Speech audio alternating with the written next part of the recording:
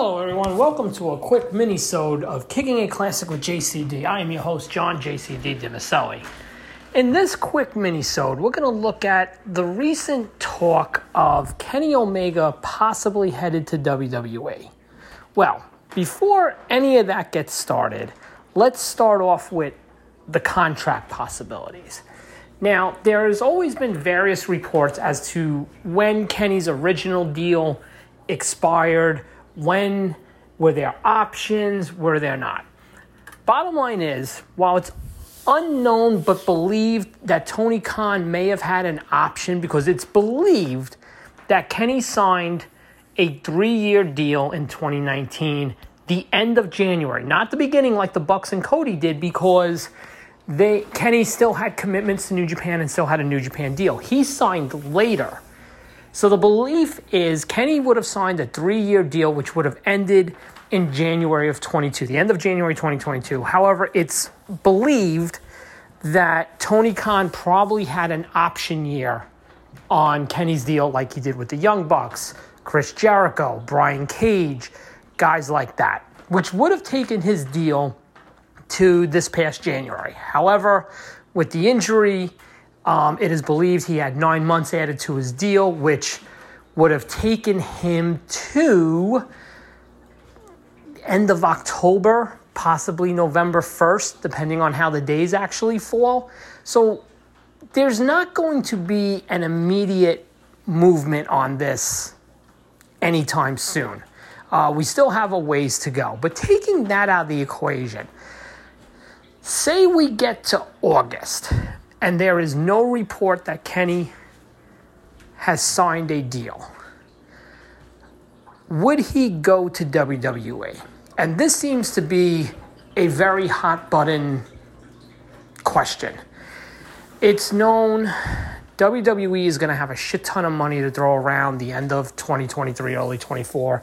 Whether they're sold or not, the TV rights deal is kicking in, and that money is going to kick in at the perfect time. AEW is going to get a TV rights deal later this fall.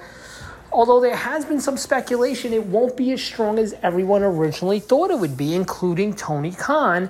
And the mindset has kind of been that maybe Tony was spending money thinking he was going to get this huge raise when the TV rights deal came. And that seemed likely until, I believe his name was Brett Ratner, who gave Tony the original deal and gave him an awesome deal at that, was let go from Warner Media during their cuts after the merger with Discovery.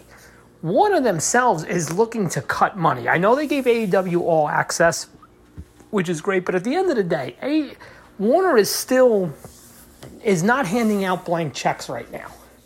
So Tony's deal might be a little smaller than what he was originating for.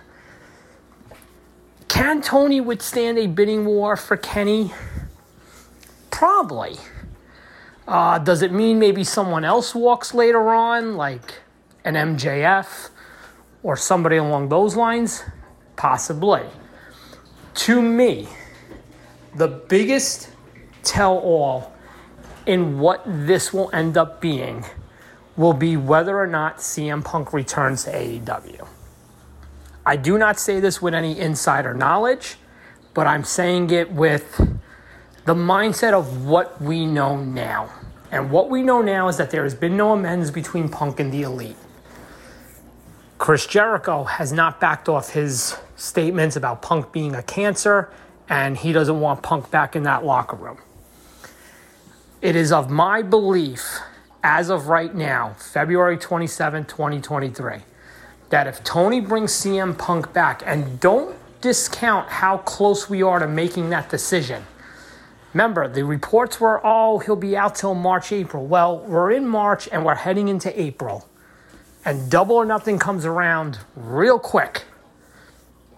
If Tony Khan brings CM Punk back, it is of my belief that Kenny Omega and possibly the Young Bucks will be in WWE next year. What that does for Tony Khan, it obviously, you lose 3 major salaries like that. There is no excuse not to re-sign MJF. You brought Punk back. You bring guys back that maybe the money would have gotten a little crazy had, the elites stay. I think that's what's going to happen. Also, too, it's been reported that before AEW really came to fruition, Kenny understands his time left is limited. He's the oldest of the bunch. He's even older than Cody, I believe. And Kenny has always wanted to work a WrestleMania. Now you add in the Jay White to WWE rumors. AJ's already there. Finn Balor's already there. Cody's there. I think, while I'm not saying it's anywhere near a guarantee, I believe there is at least a solid chance. And then add in the fact that there's reports that came out this weekend that Kenny's at least open-minded to it. That wouldn't have been the case 3 years ago or even 2 years ago. The fact that you're hearing these guys are open to going, I think as long as WWE doesn't sell to Saudi Arabia, I think it's very much in play. And I think if Tony Khan panics and breaks the glass on CM Punk, which from a ratings and business-wise perspective, I think you're going to have to. Ratings have not... The millions are a lot rarer now than they were when Punk was around. Business is down. First-time arenas always do great, but you look at these other cities that they're coming around their second, third, fourth times to, they're barely selling out 4,000-seat arenas.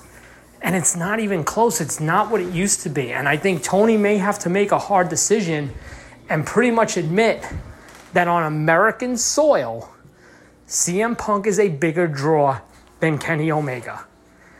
And that is going to be a very hard pill for a lot of people to swallow, but that might be the reality. And this is coming from a guy who is far from the biggest CM Punk fan there is. But I know business. I know what makes sense. I know $10 is better than $3, and CM Punk gets you $10. In WWE, Kenny will be fresh, it'll be new, it'll be an attraction. And you know what? The business is there. The options are there. The matches are there. There's the match with Cody, AJ, Finn Balor. If they all go, the 6-man with New Day, there is so much new, fresh matches for Kenny left on the table. The only thing left for Kenny to do in AEW is basically face Adam Cole. And now that Cole's a face, I don't know if that's possible. So the writing might be on the wall. Maybe the cleaner makes a decision and wipes his slate clean, and by the end of this year is in WWE. For the Kickin' It Classic with JCD minisode, this has been John JCD DiMaselli. Till next time.